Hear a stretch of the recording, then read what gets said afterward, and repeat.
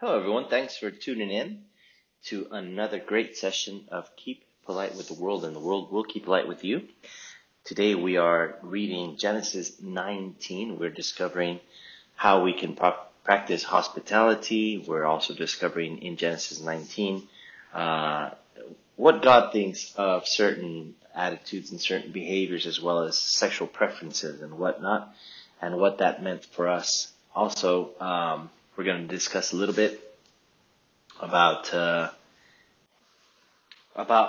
what sort of things we have a sense of urgency with, right? And so we're going to learn that in today's Bible reading of Genesis 19. Then we'll discuss the actual verses that we read about. Let's get right down to it.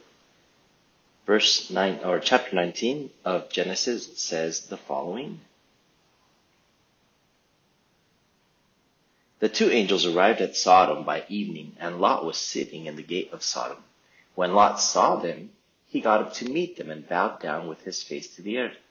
And he said, "Please, my lords, turn aside, please, into the house of your servants and stay overnight and have your feet washed. Then you may get up early and travel on your way." To this they said, "No, we will stay overnight in the public square." But he was so insistent with them that they went with him to his house. Then he made a feast for them, and he baked unleavened bread, and they ate. Before they could lie down to sleep, the men of the city, the men of Sodom, from boy to old man, all of them surrounded the house in one mob. And they kept calling out to Lot and saying to him, "Where are the men who came into you tonight? Bring them out to us so that we may have sex with them." Then Lot went out to them, to the doorway, and he shut the door behind him. He said, "Please, my brothers, do not act wickedly. Please, here I have 2 daughters who have never had sexual relations with a man. Please, let me bring them out to you, for you to do to them whatever seems good to you. But do not do anything to these men, for they have come under the shelter of my roof." At this they said, "Stand back." And they added, "This lone foreigner came to live here, and yet he dares to judge us? Now we are going to do worse to you than to them." And they crowded in on Lot and moved forward to break down the door. So the men reached out their hands and brought Lot into the house with them, and they shut the door. But they struck the men who were at the entrance of the house with blindness, from the least to the greatest, so that they wore themselves out trying to find the doorway. Then the men said to Lot, "Do you have anyone else here?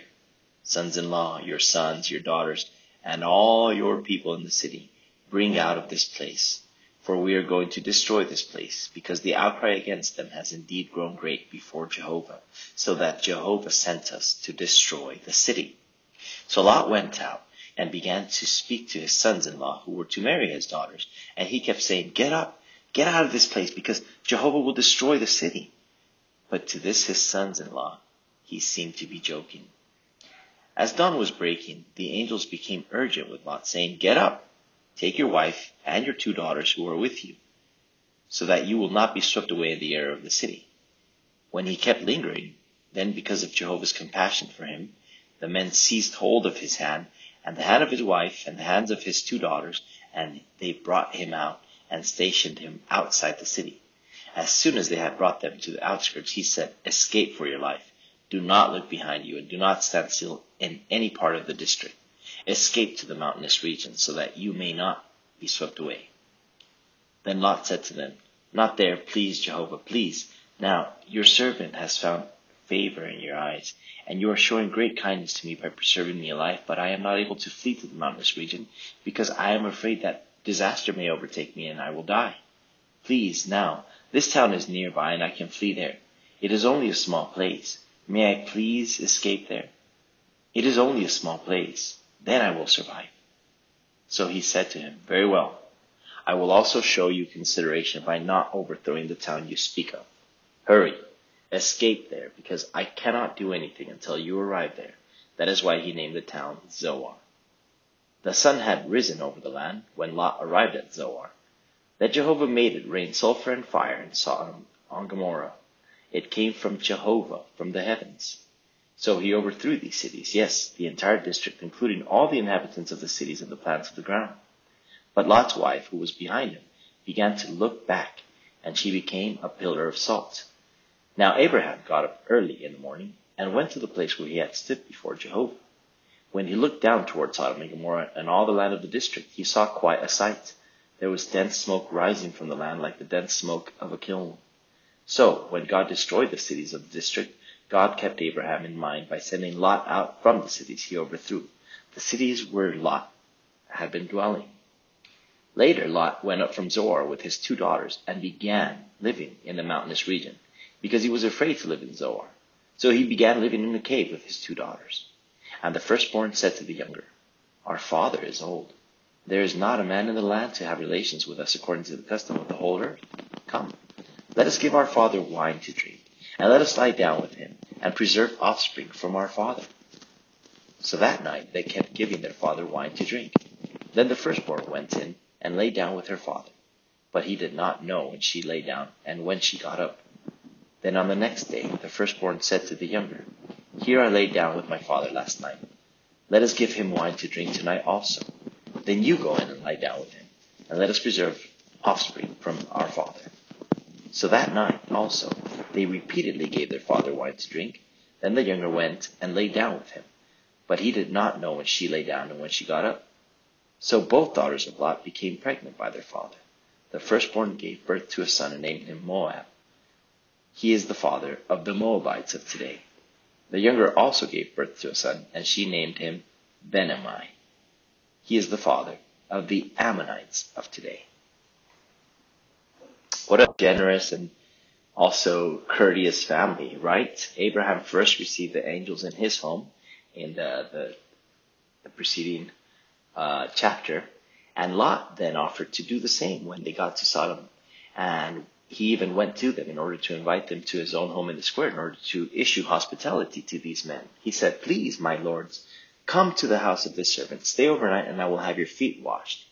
It goes without saying that a polite, considerate, and courteous person wants to be hospitable and welcoming, going the length of Abraham and Lot by seeking to be hospitable. Yes, seeking to be hospitable, and not wait on the opportunity for it to present itself. Are you welcoming and hospitable yourself? We saw in the last podcast how we can be hospitable and welcoming to as many people as possible. And this always opens doors for us because we open doors to others. You see, it's an endless cycle. Again, it opens door to us. Being hospitable opens door to us because we open doors to others. I didn't live in a perfect family myself, but I can attest to the fact that my parents were always very welcoming, always very friendly, and always very hospitable to any and all neighbors, friends, family members, etc. My mother always made the best food. She always made the best avocado pie. She paid attention to the details. The house was always clean. There was always someone coming over, right? And so I value that about her, first of all, and second, about my dad as well. And second, I learned that hospitality was really the way to be able to reach out to others, give them a hand, and also have them reach out back to you. So there's that thought. There's that we have to be hospitable, because being hospitable opens the doors to us, because we open the door to others. I'll leave that point there. Next comes an unfortunate event here. Have you ever heard of the term sodomize? Things don't happen for no reason at all, right? There's a good reason for that. And this chapter sheds light as to why the verb sodomize, which is to penetrate someone from behind in few words, as in a sexual relation between two men. Not only does this prove that the Bible is not a myth, but that it speaks truth, as the name and the site really existed. If that were not the case, the term for penetrating someone from behind would be anything else. You can say mic eyes, table eyes, around eyes, skateboard eyes, bottle eyes. But no, the term is sodomize. You make up the name you want, of course, because if Sodom didn't exist, then the term would not be sodomized. Does that make sense? But because Sodom really existed, so does the rest of the Bible account, and we can really trust in that fact. Bear in mind, we are only just beginning to read the Bible. But notice that the city of Sodom was impregnated with the homosexual feeling as the youngest to the oldest man. The youngest to the oldest man wanted to sodomize the angels that came to Lot's house. Lot did all he could to stop them and asked them not to act wickedly by doing this. In fact, offering the men his 2 virgin daughters for them to do to these poor girls as they pleased, and these men wouldn't just have it. I mean, could you imagine giving your 2 virgin daughters to men who just want to have fun, want a moment of pleasure, who want to rape and violate other men? and he went as far as doing that, and they did not want that. They wanted the angels that had come into his house. Interesting, right? Poor girls too. I mean, you don't just throw them out there like that. I can't imagine doing that. And so it just doesn't make sense to me, right? But this is how far it went and where things got, and how things carried out, right? Or how things played out, rather, in the sense that these men were so willing to sodomize that they neither wanted his 2 virgin daughters, and then they were going to do to him worse than they had thought of doing to the men, the angels that had gone into his house. They wanted to sleep with the men in Lot's house at all cost. Now, at this point, think about this, please. If being homosexual and sodomizing someone is such a fun thing, such a gay thing, such a beautiful and loving thing, wouldn't the angels and Lot have joined in on the fun, having all the men of the city at their door and at their feet? If sodomizing was indeed condoned by God, why would the angels have blinded all the men at the door, and why would Sodom have been destroyed by God? This passage leaves no doubt as to what God's take on this is, and yet there are religious leaders and organizations that both practice sodomizing and homosexual relations as much as they condone their subjects and pastors to also do this in order to not lose subjects, funding, and support. How sad that attitudes like this have prevailed over God's word and what he says in our world, because it appeals to the masses, don't you think? I don't mean by this that people everywhere shouldn't be respected and treated kindly, of course, because of their preferences, because we are all people nonetheless. What is clear here is that going down this route is anti-natura, in the sense that God made Adam and Eve, man and woman, as a complement of man, in order to make these procreate and fill the earth. Another man, Steve, let's call him, was not part of the plan, and hence is a deviation from the original plan, a twisting of the original plan. We do well to think about what God thinks and wants without losing our sense of courtesy, respect, and politeness with any and all humans. It actually, all things complement one another, right? When we think about what God thinks and wants, we try to do this, and this, of course, instills a sense of courtesy, respect, and politeness, not only for God, mainly, of course, but also for other human beings. So needless to say that the fate of this city, seen as to how the men of Sodom reacted to the angels coming to Lot's house, was not an optimistic one, and history has shown that this did take place as the ruins of Sodom seem to have been discovered in a landfill full of sand, and the main components of salt, sodium and chloride, are found near the Dead Sea by Jerusalem, without going much further. Next, the men ask Lot something very interesting. They ask if he knows anyone else in the city, perhaps to give this person a chance to come to Lot or give a change of heart and come back to be saved. Now, why is this important? Because this very podcast and other global effects that are being made by different organizations, such as JW.org, for example, are proof that God is once again giving mankind an opportunity to run and be saved. Who would be the people you choose to save and be saved? Would you heed that warning, or remain an unbeliever in this case, especially knowing all we have learned in the last few podcasts? And if you did listen and heed the warning, would you do so with a sense of urgency, or would you take your sweet time? If you follow the reading, verses 15 and 16 show how the angels literally told Lot to run with his family. Does this denote urgency? I mean, if someone tells you to run or run for your life, do you not understand that something isn't right and that you need to run if you want to live? And if you did hear this, do you run? You see, taking our time as Lot did, and not showing immediate action shows little interest, apathy, or indifference on our behalf. It happens in everyday life. I mean, try taking your time to get to school, work, or a job interview. If you do that enough times, you're bound to be punished or even sacked. Well, this is a warning, not that we need to think about it or second guess it, but take immediate action. Think about the last 3 years. People were losing their lives and no one really knew what to do or how to proceed. A few months after, there was no risk. Has anything really changed in society, or are we sticking to our old ways and backtracking? We all criticize Lot's wife for looking back and becoming a pillar of salt. But how may we be looking back? Again, society seems to be backtracked and insistent on living the way it did before the pandemic. Massive gatherings are still being had, celebrations still getting out of control. People seem to be delving into the little pleasures of life without minding if things go south or not. How am I living my life is the question that I ask myself. How am I living my life? How are you living yours? Because in the end, we have to focus on ourselves, don't we? So how are we living our lives? Are we showing that what we are learning is having an effect in us? Are we growing? Or are we showing that you can't teach an old dog new tricks and that we know better than God, who is telling us, run for your lives? In the last few verses, 31 through 38, speaks about Lot's daughters plotting to get him drunk one night after another in order to extend his lineage, as they hadn't had sexual relations with their fiancés. Remember, they were virgins when Lot offered them to the crowd. So obviously their fiancés apparently didn't make it out when Sodom was destroyed because they didn't heed the warning, as it were. The idea made sense, but they could have been accused of incest, for example.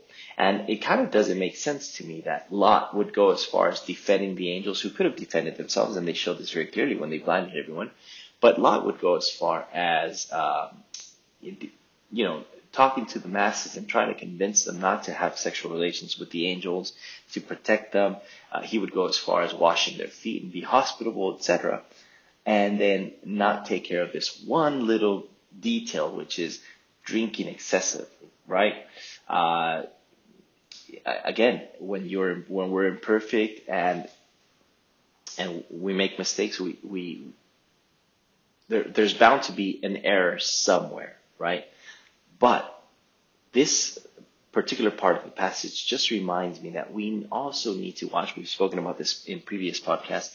We also need to watch what we take in, as the medical effects of that could be disastrous. But at the same time, we're showing complete disconsideration or lack of consideration for God's will. We're showing complete lack of respect to our own bodies. And of course, things can happen that we don't want to happen. In this case, both his daughters became pregnant by him, and he didn't even know when they came in, when they laid down, or when they got up in the morning. So, again, we need to watch how much we're drinking, because if we lose control of our actions, if we lose control of what's happening, this is the sort of thing that happens, and later there are regrets. So, again, we spoke about being hospitable and how important that is. Remember, it opens doors to us because we open doors to others.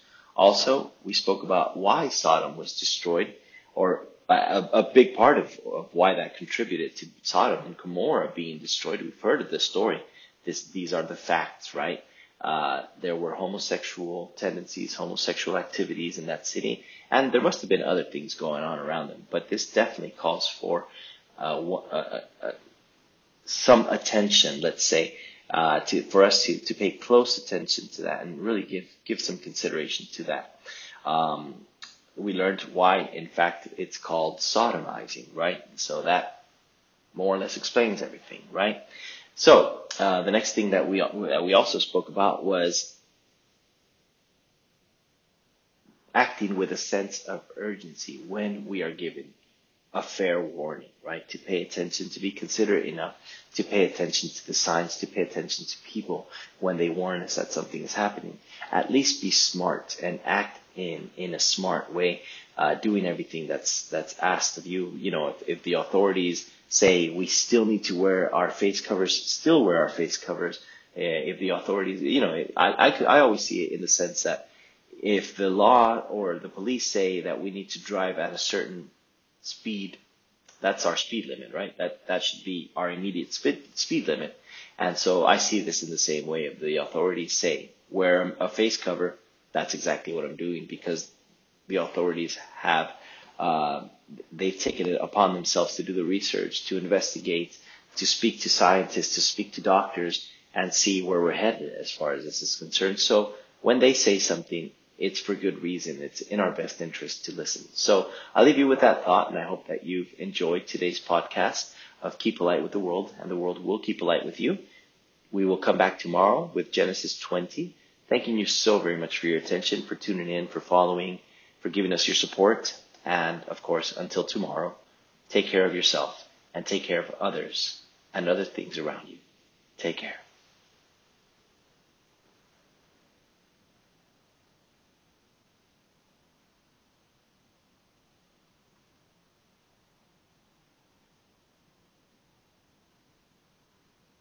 Y ahora en castellano. Muchísimas gracias por vuestro apoyo, muchísimas gracias por seguir a Keep the World Polite y escuchar estas sesiones, estos podcasts, que a mí me están haciendo muchísima ilusión. Hemos sacado puntos muy, muy, muy interesantes y solo es el comienzo de la Biblia, ¿no? Lo cual es fascinante para mí. Bueno, vayamos allá. En Génesis 19 dice lo siguiente: los dos ángeles llegaron a Sodoma al atardecer y Lot estaba sentado a la puerta de la ciudad. Cuando los vio llegar, Lot se levantó para recibirlos y luego se inclinó rostro a tierra. Entonces les dijo: por favor, señores míos, vengan a casa de este siervo suyo, quédense a dormir esta noche y haré que les laven los pies. Mañana pueden levantarse temprano y seguir su camino. Pero ellos le respondieron: no, gracias, pasaremos la noche en la plaza. Pero él insistió tanto que al final fueron con él a su casa. Luego les preparó un banquete y horneó pan sin levadura, y ellos comieron. Antes de que ellos se fueran a dormir, los hombres de la ciudad de Sodoma rodearon la casa todos juntos, desde el más joven hasta el más viejo. Y se pusieron a llamar a Lot y a decirle: ¿dónde están los hombres que llegaron esta noche a tu casa? Sácalos para que tengamos sexo con ellos. Lot salió a la entrada, pero cerró la puerta detrás de él. Entonces les suplicó: por favor, hermanos míos, no hagan algo tan perverso. Miren, tengo 2 hijas que todavía no han tenido relaciones sexuales con ningún hombre. Por favor, déjenme traérselas afuera para que hagan con ellas lo que les parezca bien. Pero a estos hombres no les haga nada, porque ellos han buscado refugio bajo mi techo. Sin embargo, ellos le respondieron: quítate de en medio. Y luego dijeron: este individuo solitario, un extranjero que vino a vivir aquí, ¿cómo se atreve a juzgarnos? Ahora a ti te trataremos peor que a ellos. Entonces se le echaron encima a Lot e intentaron tirar abajo la puerta. De modo que los hombres que estaban dentro sacaron las manos para agarrar a Lot. Lo metieron en la casa y cerraron la puerta. Pero cegaron a los hombres que estaban en la entrada de la casa, desde el menor hasta el mayor, y estos se cansaron tratando de encontrar la puerta. Entonces los hombres que estaban dentro con Lot le dijeron: ¿tienes a alguien más en la ciudad?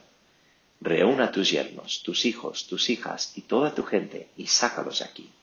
Vamos a destruir este lugar porque los gritos de queja contra sus habitantes han llegado a ser muy fuertes ante Jehová. Por eso Jehová nos ha enviado a destruir la ciudad. Así que Lot salió para hablar con sus yernos, los hombres que iban a casarse con sus hijas, y les dijo una y otra vez: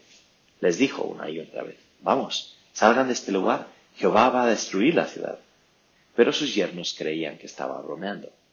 Cuando empezaba a amanecer, los ángeles se pusieron a apresurar a Lot diciéndole: corre, llévate a tu esposa y a tus 2 hijas, para que no mueras cuando se castiga la ciudad por su error. Pero Lot seguía tardándose. Aún así, Jehová le tuvo compasión, y por eso los hombres le tomaron de la mano a él, a su esposa y a sus 2 hijas, y la sacaron de la ciudad.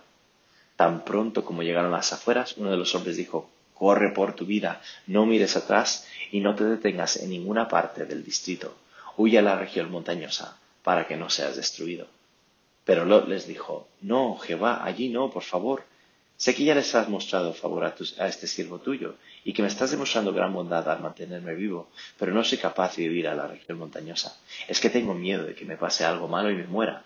Mira, aquí cerca hay una ciudad pequeña donde puedo ir. ¿Puedo ir allí, por favor? Te lo ruego, es un lugar pequeño, así sobreviviré. De modo que él le respondió: de acuerdo, volveré a mostrarte consideración, y no destruiré a la ciudad de la que hablas. Apresúrate, huye, porque no puedo hacer nada antes de que llegues allí. Por eso la ciudad se llamó Zoar. Ya había salido el sol en la región cuando Lot llegó a Zoar. Entonces Jehová hizo llover fuego y azufre sobre Sodoma y Gomorra. Esto vino de Jehová, vino de los cielos. Así él destruyó estas ciudades, destruyó el distrito entero, incluidos los habitantes de las ciudades y toda la vegetación. Pero la esposa de Lot iba detrás de él y empezó a mirar atrás. Entonces se convirtió en una columna de sal. Pues bien, Abraham se levantó temprano por la mañana y fue al lugar donde había estado de pie delante de Jehová. Cuando miró hacia abajo, hacia Sodoma y Gomorra y hacia toda la tierra del distrito, vio algo impresionante. De la tierra subía un humo tan denso como el humo que sale de un horno. Ahora bien, cuando Dios destruyó las ciudades del distrito, tuvo en cuenta a Abraham. Por eso sacó a Lot de las ciudades que iba a destruir, donde Lot había estado viviendo. Tiempo después, a Lot le dio miedo vivir en Zoar, así que él salió de Zoar con sus 2 hijas y se mudó a la montañosa. Allí empezó a vivir en una cueva con sus 2 hijas.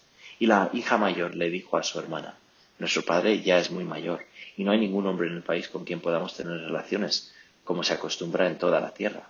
Vamos a darle vino a nuestro padre y acostarnos con él, para mantener el linaje de nuestro padre. Así que esa noche emborracharon con vino a su padre. Luego la hija mayor entró a donde estaba su padre y se acostó con él. Pero Lot no se dio cuenta, ni de cuándo su hija se acostó, ni de cuándo se levantó. Al día siguiente, la hija mayor le dijo a la hija menor: anoche me acosté con mi padre. Volvamos a darle vino esta noche, y luego tú entras y te acuestas con él. Así mantendremos el linaje de nuestro padre. De modo que esa noche volvieron a emborrachar con vino a su padre. Luego la hija menor fue y se acostó con él. Pero Lot no se dio cuenta ni de cuándo ella se acostó ni de cuándo se levantó. Y las 2 hijas de Lot quedaron embarazadas de su padre. La hija mayor tuvo un varón y lo llamó Moab. Él es el padre de los actuales moabitas. La hija menor también tuvo un varón y lo llamó Ben-Amí. Él es el padre de los actuales amonitas. Interesante, ¿no? Vaya hospitalidad, vaya cortesía de familia. Es una familia muy cortés. Primero Abraham recibió a estos ángeles en su hogar y después Lot se ofreció a hacer lo mismo cuando ellos llegaron a Sodoma. De hecho, fue a la plaza a convencerles que se quedaran en su casa para extenderles esta hospitalidad. Dijo: por favor, mis señores, vengan a la casa de este siervo suyo. Quédense la noche y yo les lavaré los pies. Sobra decir, por supuesto, que una persona cortés, considerada y correcta quiere ser hospitalaria y quiere ser alguien cercano, yendo tan lejos como lo hicieron Abraham y Lot, al buscar ser hospitalarios. Sí, buscar ser hospitalarios y no esperar la oportunidad, que se presente esta oportunidad por sí sola, ¿no? Como de la nada. ¿Eres tú acogedor? ¿Eres tú una persona cercana y eres tú hospitalario?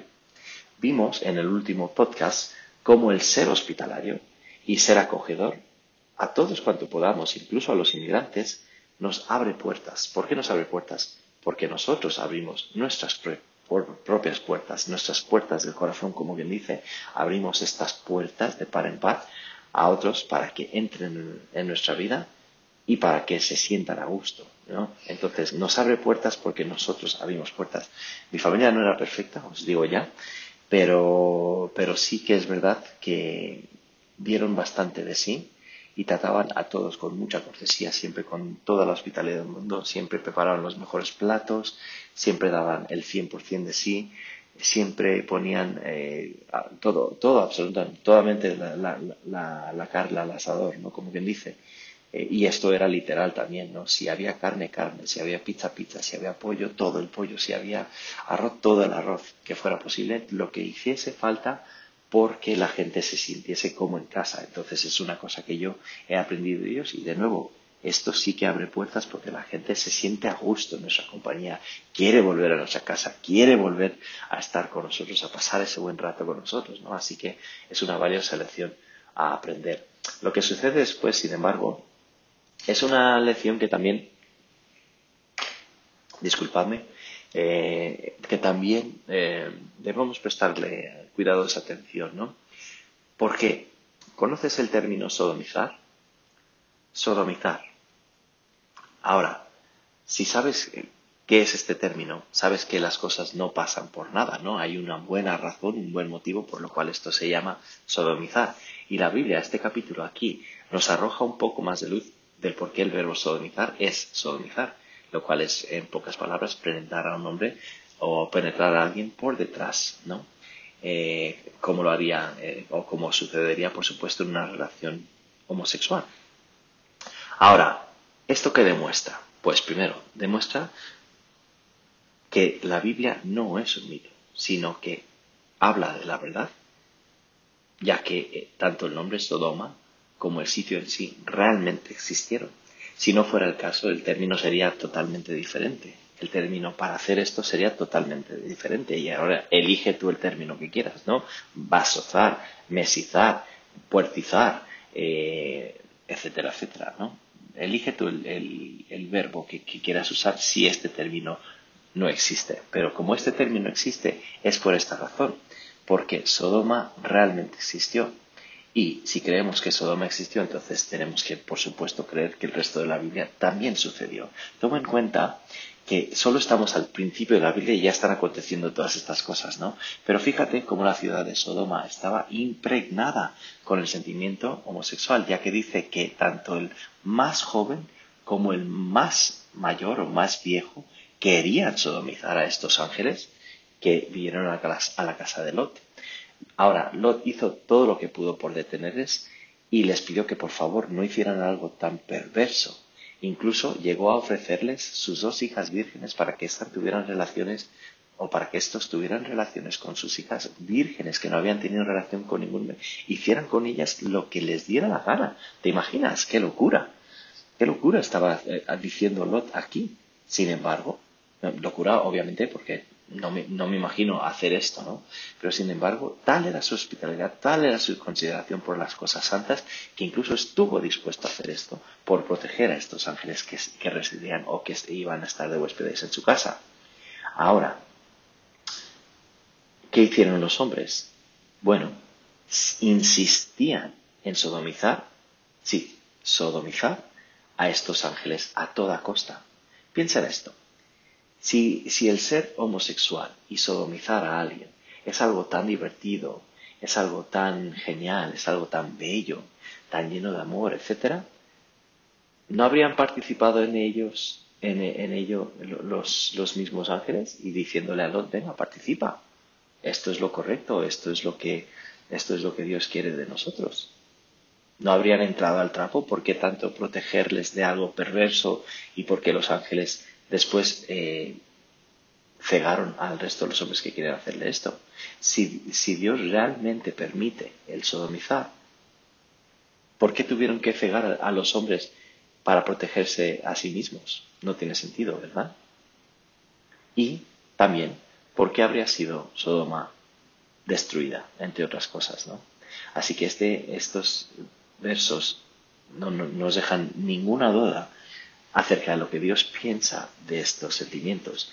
Y sin embargo, hay muchos líderes religiosos y organizaciones que tanto practican el sodomizar en relaciones homosexuales, lo mismo que permiten que sus seguidores, sus sujetos, digamos, y sus pastores también hagan esto para no perder fieles, para no perder seguidores, para no perder financiación, para no perder apoyo.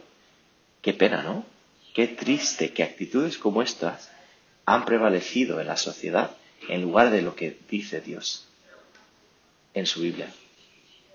Porque simple y sencillamente, pues hombre, hace gracia, ¿no? Simple y sencillamente es aceptable, simple y sencillamente porque las masas, las multitudes es lo que se está haciendo, es lo que se está llevando y hay que respetar.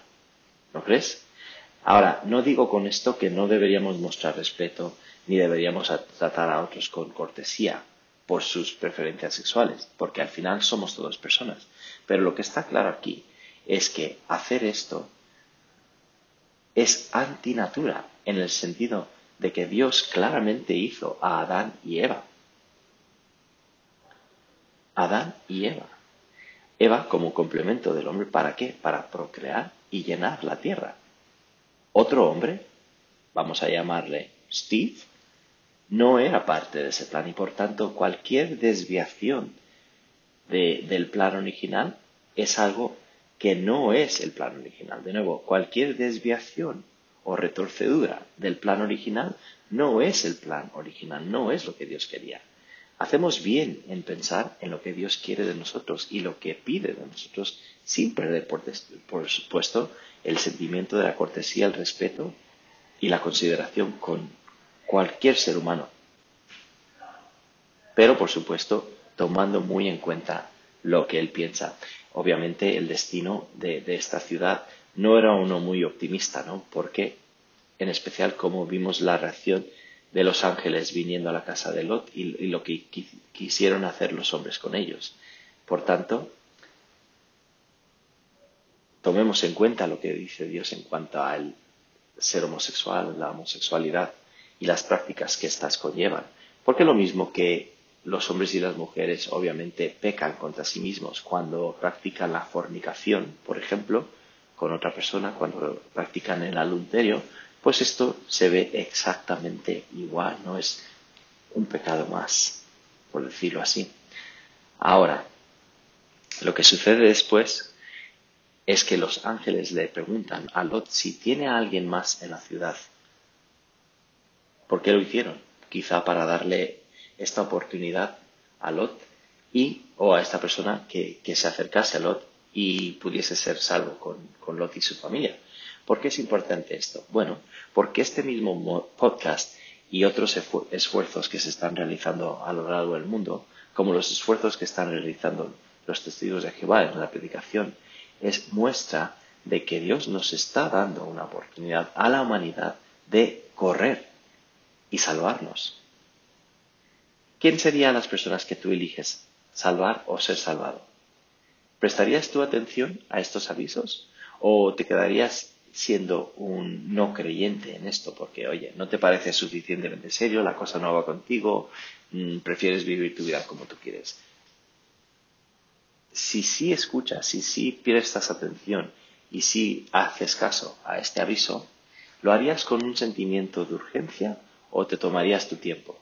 Bueno, si seguiste la lectura, versículos 15 y 16 muestran cómo los ángeles literalmente le dicen a Lot, corre con su familia. Esto denota, por supuesto, un sentido de urgencia, un claro sentido de urgencia. Quiero decir con esto, que si alguien te dice que corras o corras por tu vida, ¿no entiendes tú que algo no encaja, algo no va bien y que necesitas correr para salvar tu vida? Bueno, si oyes esta advertencia, ¿qué haces? ¿Corres o te quedas ahí? Verás, tomar nuestro tiempo, como lo hizo Lot y su familia, muestra poco interés, apatía, incluso indiferencia de nuestra parte, ¿no? Que no son cualidades ni características, obviamente, que distinguen a una persona correcta, a una persona educada, a una persona polite. Y lo hacemos, no en cambio, todos los días de nuestra vida, en nuestras vidas cotidianas. Por ejemplo, imagina llegar, que alguien, nadie te tiene que decir siquiera que tienes que llegar temprano a tu lugar de trabajo, a tu empleo, a tu oficina, a tu colegio, a una entrevista de trabajo. Tú ya sabes que tienes que llegar, sabes que tienes que tener ese sentido de urgencia, ¿no? Ahora, ¿qué pasa si llegas tarde suficientes veces? Bueno, puede que te den algún aviso o puede que incluso te echen el trabajo. Bueno, esto es un aviso, esto es una advertencia que tenemos que tomarnos muy en serio, que tenemos que darle seria consideración, no titubear y obviamente actuar en cuanto antes podamos. Piensa en los últimos 3 años. La gente estaba perdiendo sus vidas, nadie sabía exactamente qué iba a pasar o cómo proceder. Después de unos meses, cuando ya no había tanto riesgo, ¿realmente ha cambiado algo en la sociedad o nos estamos adhiriendo a nuestras formas o viejas costumbres, digamos, yendo, digamos, un paso hacia adelante, 2 hacia atrás? Todos criticamos a la mujer del otro y decimos, ¿por qué miró hacia atrás? Y realmente no se sabe por qué miró hacia atrás. Puede ser que echara de menos lo que tenía, las amistades, sus posesiones y demás. Pero lo cierto es que miró hacia atrás y se convirtió en una columna de sal, según el relato de la Biblia. Entonces, si todos la criticamos por mirar hacia atrás, ¿cómo estamos siguiendo su mismo ejemplo nosotros? ¿Me entendéis lo que pregunto? ¿La criticamos? Sí, pero ¿por qué seguimos su ejemplo? Bueno, parece ser que estamos pedaleando hacia atrás, ¿no? O cuesta arriba, porque estamos insistiendo en vivir en la forma que lo hacíamos exactamente igual que antes de la pandemia. Es decir, no hemos aprendido nada. La gente se sigue descontrolando, sigue habiendo grandes estrategias de marketing, vendiéndote exactamente la misma estrategia, que necesitas esto, tienes que tener esto, tienes que, etcétera, etcétera, y no ha cambiado absolutamente nada en la sociedad. Ahora, no queremos preocuparnos de la sociedad del todo, en el sentido de que queremos ser críticos con la sociedad, pero sí queremos pensar en primero cómo cambiamos nosotros primero para que este mundo sea mejor. ¿Cómo estoy viviendo yo mi vida? ¿Cómo estás viviendo tú tu vida? Centrémonos en nosotros mismos primero, antes de centrarnos en los demás. ¿Estamos mostrando o estamos viviendo de una forma según lo que sabemos? ¿Estamos creciendo o estamos mostrando que no puedes enseñarle a un perro viejo nuevos trucos y que sabemos mejor que Dios, que literalmente nos está diciendo, corre, corre por tu vida? Piensa en eso, por favor. En los últimos versículos, del 31 al 38, habla acerca de las hijas de Lot queriendo acostarse con él para, bueno, darle de beber en exceso para acostarse con él y evidentemente preservar su linaje. No estaba mal pensado, digamos, tenía mucho sentido ya que no habían tenido relaciones con ningún hombre, pero obviamente se les puede acusar de incesto, ¿no? En este caso. Y obviamente, de nuevo, esto es un llamado a que prestemos atención, ¿no? De lo que bebemos, cómo bebemos y cuánto bebemos, ¿no? Nadie dice que el vino sea malo, pero por supuesto, si lo estamos tomando a tal grado que no recordamos ni cuando alguien se acuesta con nosotros, ni cuando se levanta, ojo, eso se nos puede descontrolar. Lo hemos dicho en otro podcast y tenemos que tener muchísimo cuidado, obviamente, porque después vienen las consecuencias, los embarazos no deseados, las transmisiones sexuales, los abortos, la mala conciencia de saber que ha pasado esto. Imagínate cómo se ha llegado a sentir Lot al saber que sus hijas han hecho esto. O igual no estaba de acuerdo. Obviamente no hizo nada en cuanto a ello porque lo que ha pasado, ¿no? Pero obviamente tenía que plantearse en algún momento quién se habría acostado con sus hijas y en qué momento fue esto, si a él nadie le dijo absolutamente nada. Obviamente estos eran los efectos después, ¿no? De meses después. Entonces, es curioso cómo pasan estas cosas por no controlar cuánto bebemos, cuánto tomamos, etcétera. Y bueno, pues las consecuencias están allí. Pues estos son los puntos que yo he encontrado en mi lectura de Génesis 19. De nuevo, sigamos siendo hospitalarios porque el ser hospitalario abre puertas. Tanto tú las abres de tu corazón hacia los demás como los otros te las abren a ti. Vemos la opinión que tiene Dios acerca, una opinión muy clara que no deja lugar a ninguna duda, una opinión muy clara de lo que Dios piensa acerca de la homosexualidad y el término sodomizar en sí, ¿no? Después también vimos cómo es que hay que escuchar bien, en primer lugar, y prestar atención a lo que se nos dice. También actuar con urgencia cuando se nos dice que corramos. Obviamente las autoridades saben cuando algo no va bien, porque lo han consultado con médicos, lo han consultado con científicos, con profesores, etcétera, etcétera, y han tomado una decisión. Entonces, cuando nos dicen que hagamos algo, que nos pongamos la mascarilla, por ejemplo, o no conduzcamos, no vamos a ser tan drásticos, ¿no? Pero no conduzcamos tan rápido porque hay un límite de velocidad, ciñámonos a ese límite de velocidad, ¿no? Porque si no, cualquier cosa que se sale de eso, de nuevo, como el plan de Dios, aunque parezca, no lo es. Y, obviamente, controlemos mucho por nuestra propia salud y nuestra propia conciencia lo que metemos en el cuerpo, ya sea forma alcohólica o cualquier otro tipo. Controlemos mucho lo que nos estamos metiendo al cuerpo, que es nuestro templo. Y dicho esto, pues obviamente espero que te haya gustado este episodio de Keep Polite with the World and the World Will Keep Polite with You. Hasta la próxima, cuídate y cuida de todo y de todos en tu entorno. Adiós.